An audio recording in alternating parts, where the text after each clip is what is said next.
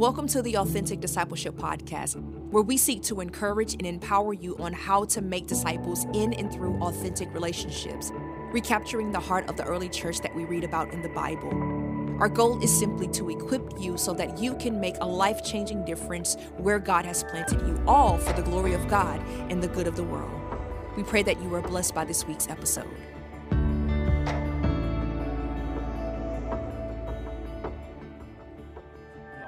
Discipleship podcast, where everything we're doing is encouraging, equipping, and empowering the church to make disciples through authentic relationships. And man, I just want to say thank you so much for joining us.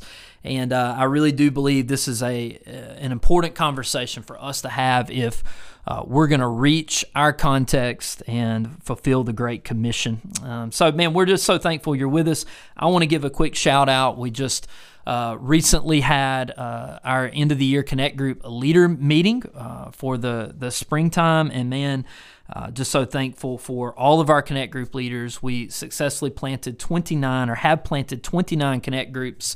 So just want to say shout out to all Connect Group leaders, which is our small group ministry at our church. Man, you guys are amazing. I appreciate who you are and what you do.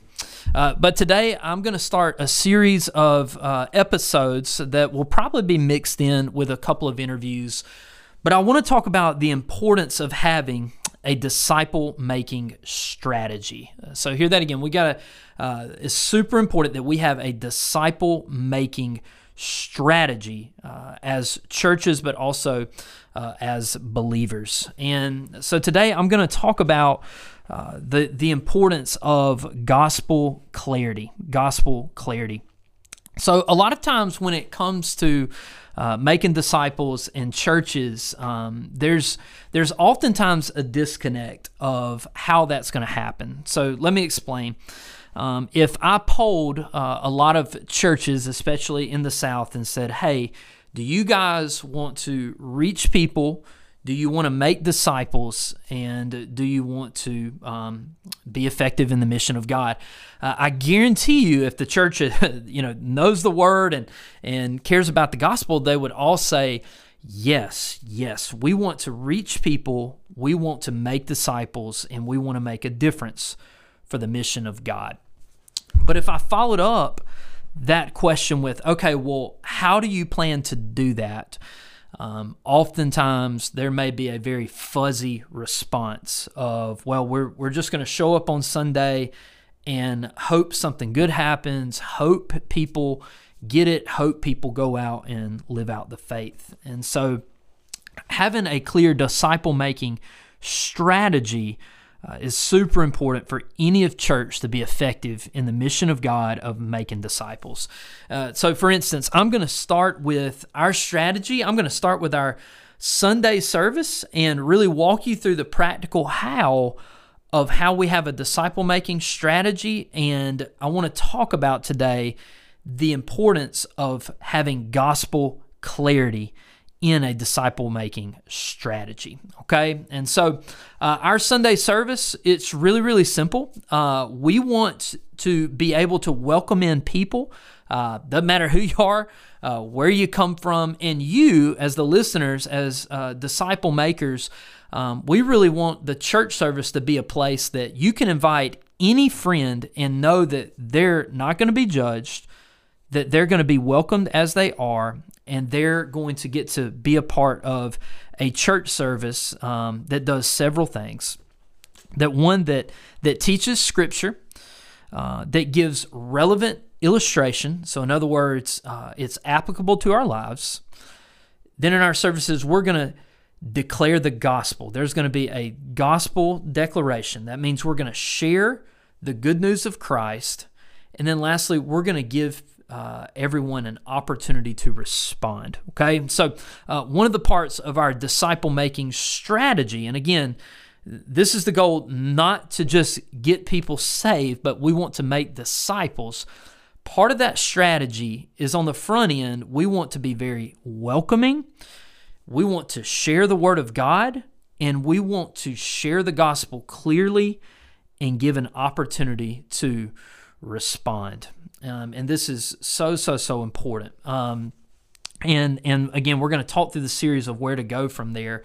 But I just want to share with everyone, as we talk about gospel clarity, which is the ability to share the gospel clearly, how important that is. I was thinking about a story today.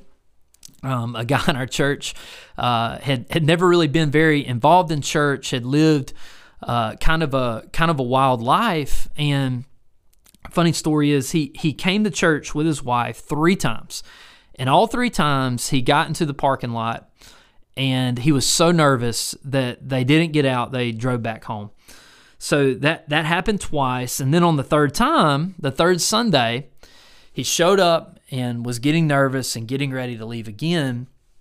And someone he knew saw him in the parking lot. So man, now he's dead to rights. He's got to come in the church. And again, this is someone that would say he was far from God and had lived kind of a wild life.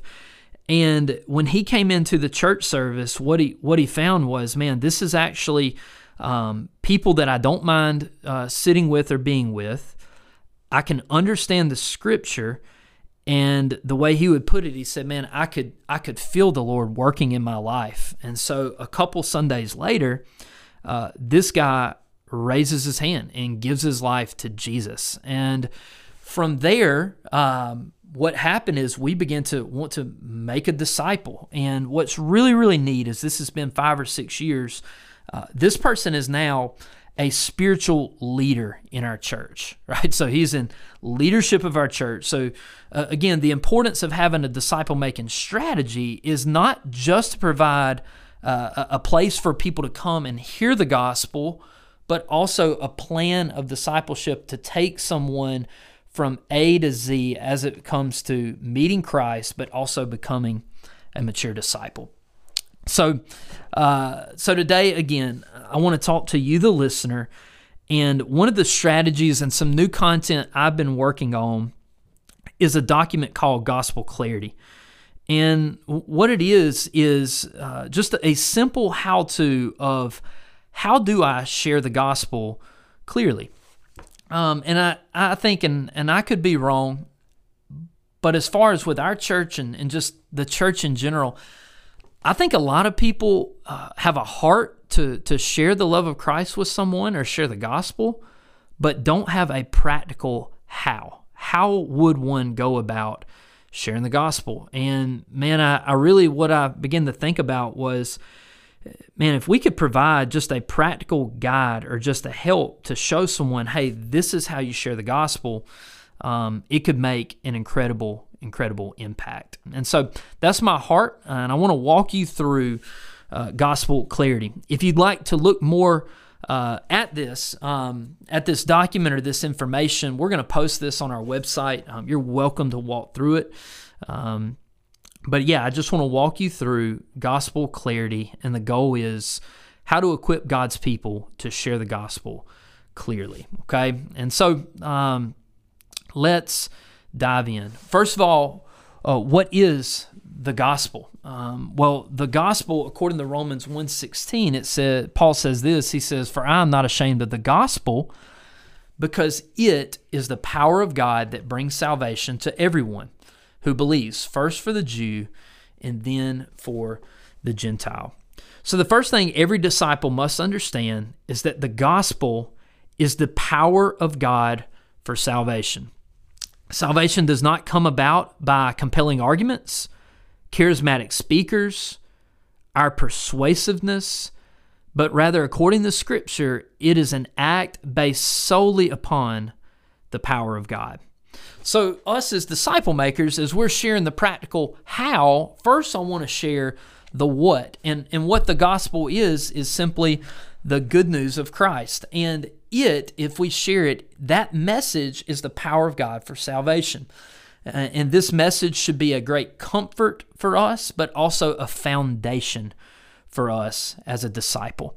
And so what I want you to know is when we learn and understand the gospel for ourselves and God changes our life, and then we begin to learn how to share our testimony and how to declare the gospel, we're being obedient to the only part God wants us to play in salvation, right?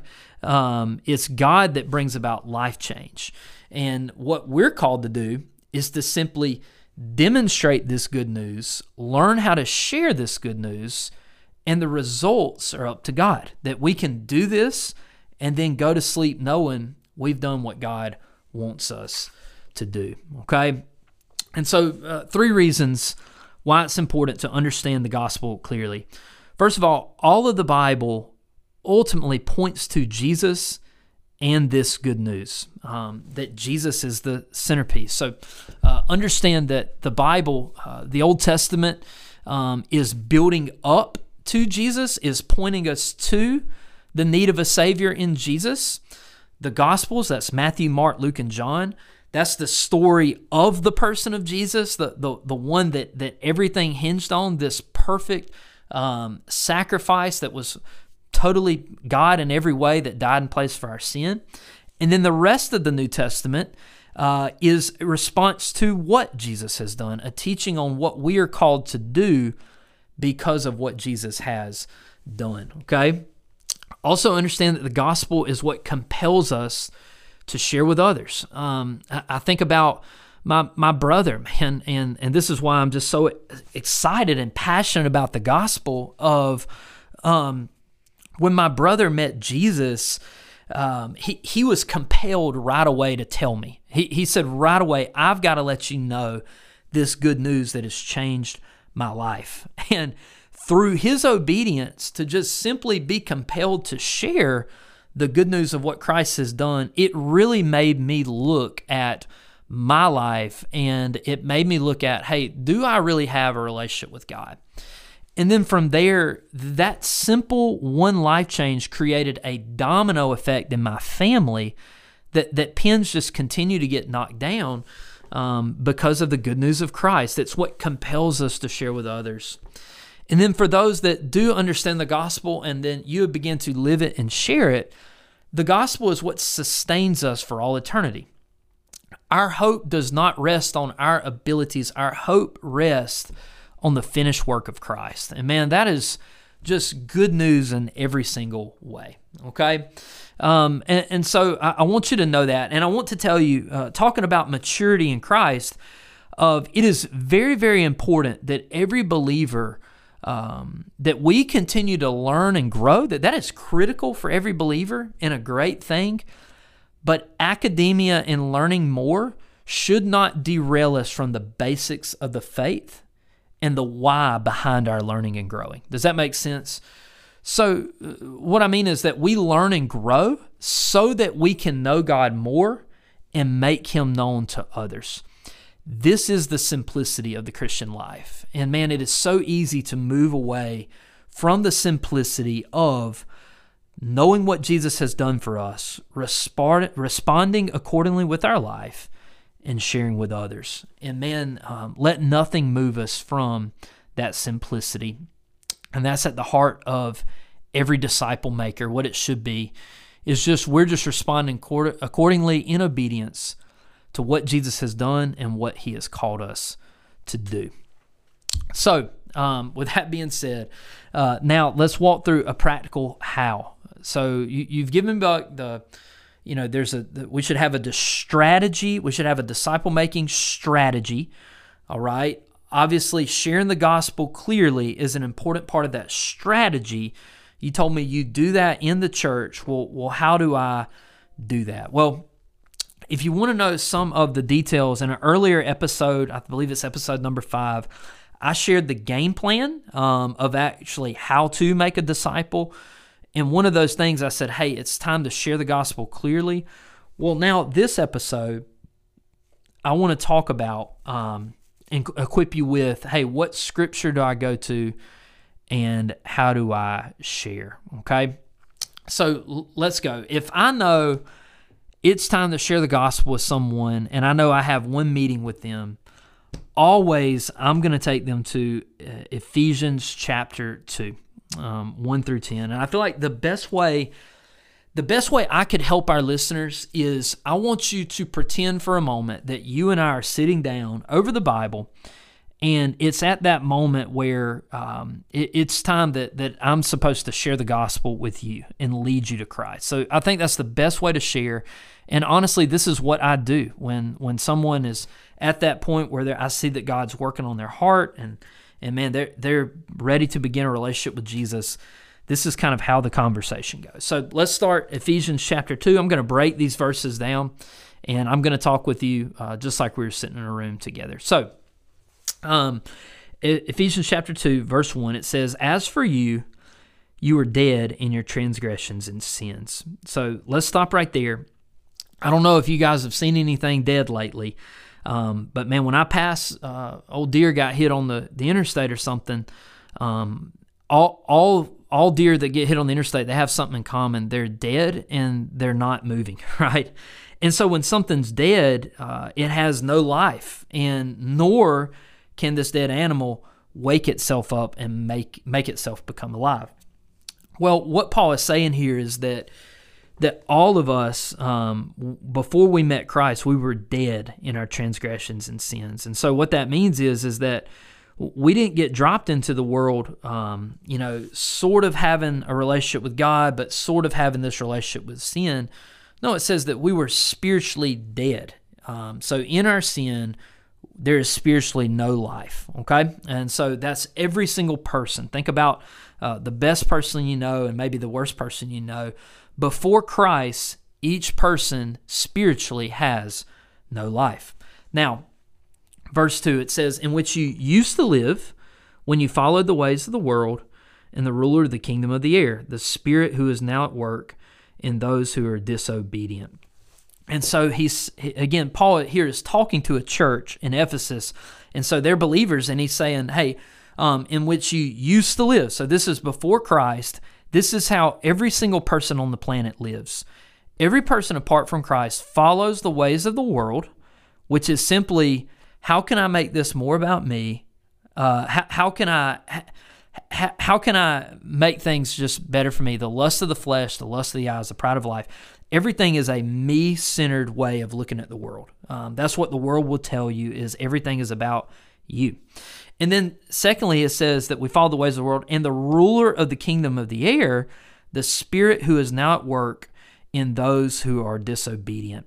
This is talking about being captive to sin and being captive and led by the enemy, talking about Satan. So that's who he's referring to in the ruler of the kingdom of the air and the spirit who is now disobedient. So apart from Christ, we're dead in our sin. We live life following the ways of the world, which is, hey, how can I make things all about me? And I'll step over people to do it. And then we are influenced and held captive to sin and Satan. So that sounds like a pretty bad place to be, right? And maybe for some of you, you're thinking, yep, I know what it's like to live there, or man, I know people that are caught in that. But I want verse 3 to really hit home. He says, all of us also lived among them at one time, gratifying the cravings of our flesh, that means doing what we wanted to do, and following its desires and thoughts. Like the rest, we were by nature deserving of wrath. And I love to talk about this because all of us have a tendency to forget where we were before Christ met us, okay? And I want you to close your eyes and think about what's the best person you know, the most spiritual person you know, the person you think is most close to Christ. Before Jesus, they were dead in their sin, and they lived gratifying the cravings of their flesh and following its desires and thoughts. And so I think it's really, really important to see that God does not have scales, that it's not a matter of being good and bad, it's a matter of death and life. And it says here that like the rest, we were by nature deserving of wrath. So because of this sin nature in us, we deserve the wrath of God, the due punishment for the things we've done wrong. And I think all of us would agree, we've all done things we're not proud of, that innately we know, man, we probably deserve to get in trouble for this by God or someone bigger than me. Well, that's all of us, that we were by nature deserving of wrath. So in sharing the gospel, I think it's very, very important to understand the bad news and the bad condition of sin. But verse 4, let's keep going.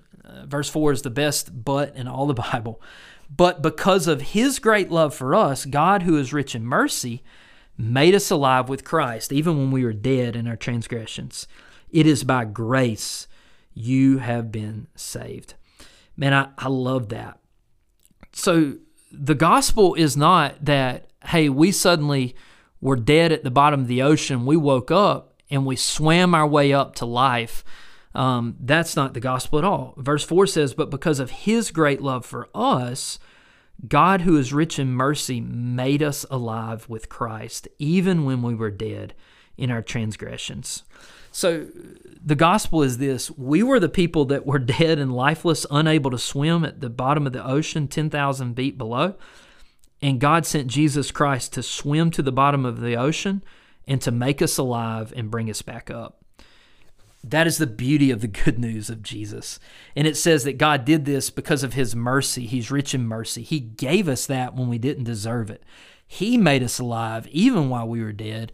And it says that it is by grace you've been saved. That means unmerited favor, that God is the hero. He's the one that came down and rescued us. In verse 6, it just keeps getting better. And God raised us up with Christ and seated us with him in the heavenly realms in Christ Jesus, in order that in the coming ages he might show the incomparable riches of his grace expressed in his kindness to us in Christ Jesus. So I know sharing that story about being 10,000 feet at the bottom of the sea, it would be kind of God to just make us alive and put us on the shore, right? Like to bring us 10,000 feet from the bottom of the sea and put us on the shore would be kind. But God, who is rich in grace, rich in kindness, not only does he wake us up and make us alive, he seats us with Christ in the heavenlies. In other words, he doesn't only save us from hell and death, he saves us to heaven, right? So our souls are eternally secure in God for all eternity. And it's amazing. And verse 8 just backs this up. For it is by grace, unmerited favor, that you have been saved through faith. And this is not from yourselves, it is a gift from God, not by works, so that no one can boast. So it's very, very important to share with you that that salvation happens by grace through faith alone. And so faith is the evidence of things hoped for and the assurance of what we do not yet see. Faith is trusting in this message, right? It is hearing this gift of God, believing it, and resting our life on it. And verse 9 says it's not by works so that no one can boast. So in other words, when we receive Jesus by faith, he's the hero of our story and not ourselves. And that is what makes the gospel such good news and incredibly just available for everyone. And then I want to finish with verse 10. And it says, for we are God's handiwork, created in Christ Jesus to do good works, which God prepared in advance for us to do. And I think it's really important, if you're sharing the gospel with someone, as you've just made it clear that we were dead in our sin, we needed a Savior. We received that Savior by faith. He saves us not only from hell and death, but he makes us alive and saves us and makes us eternally secure. It's important for them to understand that this is received by faith, by trusting this message, repenting of sin, and saying, Jesus, I want to receive this free gift of salvation, right? So important. And then verse 10, giving them this clear, hey, now that you're saved from your sin, you are God's handiwork and you are created to do good work. So in other words, your story with Jesus doesn't just start here. Doesn't just end here. It starts here, and God has things he wants you to go do for his glory. So important. And so I just shared the gospel with you, and that is the basics of, if you get to that point, how to share it with someone. And then I want to finish with, let's just say the person you're meeting with, they're like, Buck, I need to trust Jesus for salvation with my life. What do I do? And it's really simple. I take them to Romans 10, 9 and 10, and this is what it says. Verse 9, it says, if you declare with your mouth Jesus is Lord and believe in your heart that God raised him from the dead, you will be saved. Doesn't say you might be. It says that if you believe this message with your heart, that Jesus is who he says he is, and you declare with your mouth that Jesus is Lord, and what that means is admitting that Jesus, I was on the throne of my life, I was Lord, I don't want to be anymore. Jesus, I want you to be. It says you will be saved. And then verse 10, it says, for it's with your heart that you believe and are justified, and it's with your mouth that you profess your faith and are saved. And man, all that's left to do from there is to simply lead this person in a prayer. If they would say, yes, I admit I do not have a relationship with Jesus, but I want one. You can lead them in a simple prayer. There's no magical way to do it. I'll just tell you personally, for me, just based on Scripture, and I want to assure them that, hey, what I'm sharing with you today, this isn't coming from me. I just want to be obedient to what God's Word says. And I just lead them in a prayer that sounds something like this. And I'll say, hey, let me pray for you, and I want you to repeat after me. Father in heaven, I love you. God, thank you for this person. God, I thank you for what you're doing right now in their life. God, I thank you for the good news of Jesus, that you came to rescue us in our sin. And God, I just pray you would come into their life and make them new. And I'll say, hey, repeat after me. Lord, I admit I'm a sinner in need of a Savior. Jesus, I declare you Lord of my life.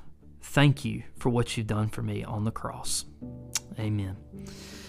Amen. And so from there, man, when it happens, there's nothing on this planet like seeing someone be saved and clearly understand the gospel and receive the good news of Jesus.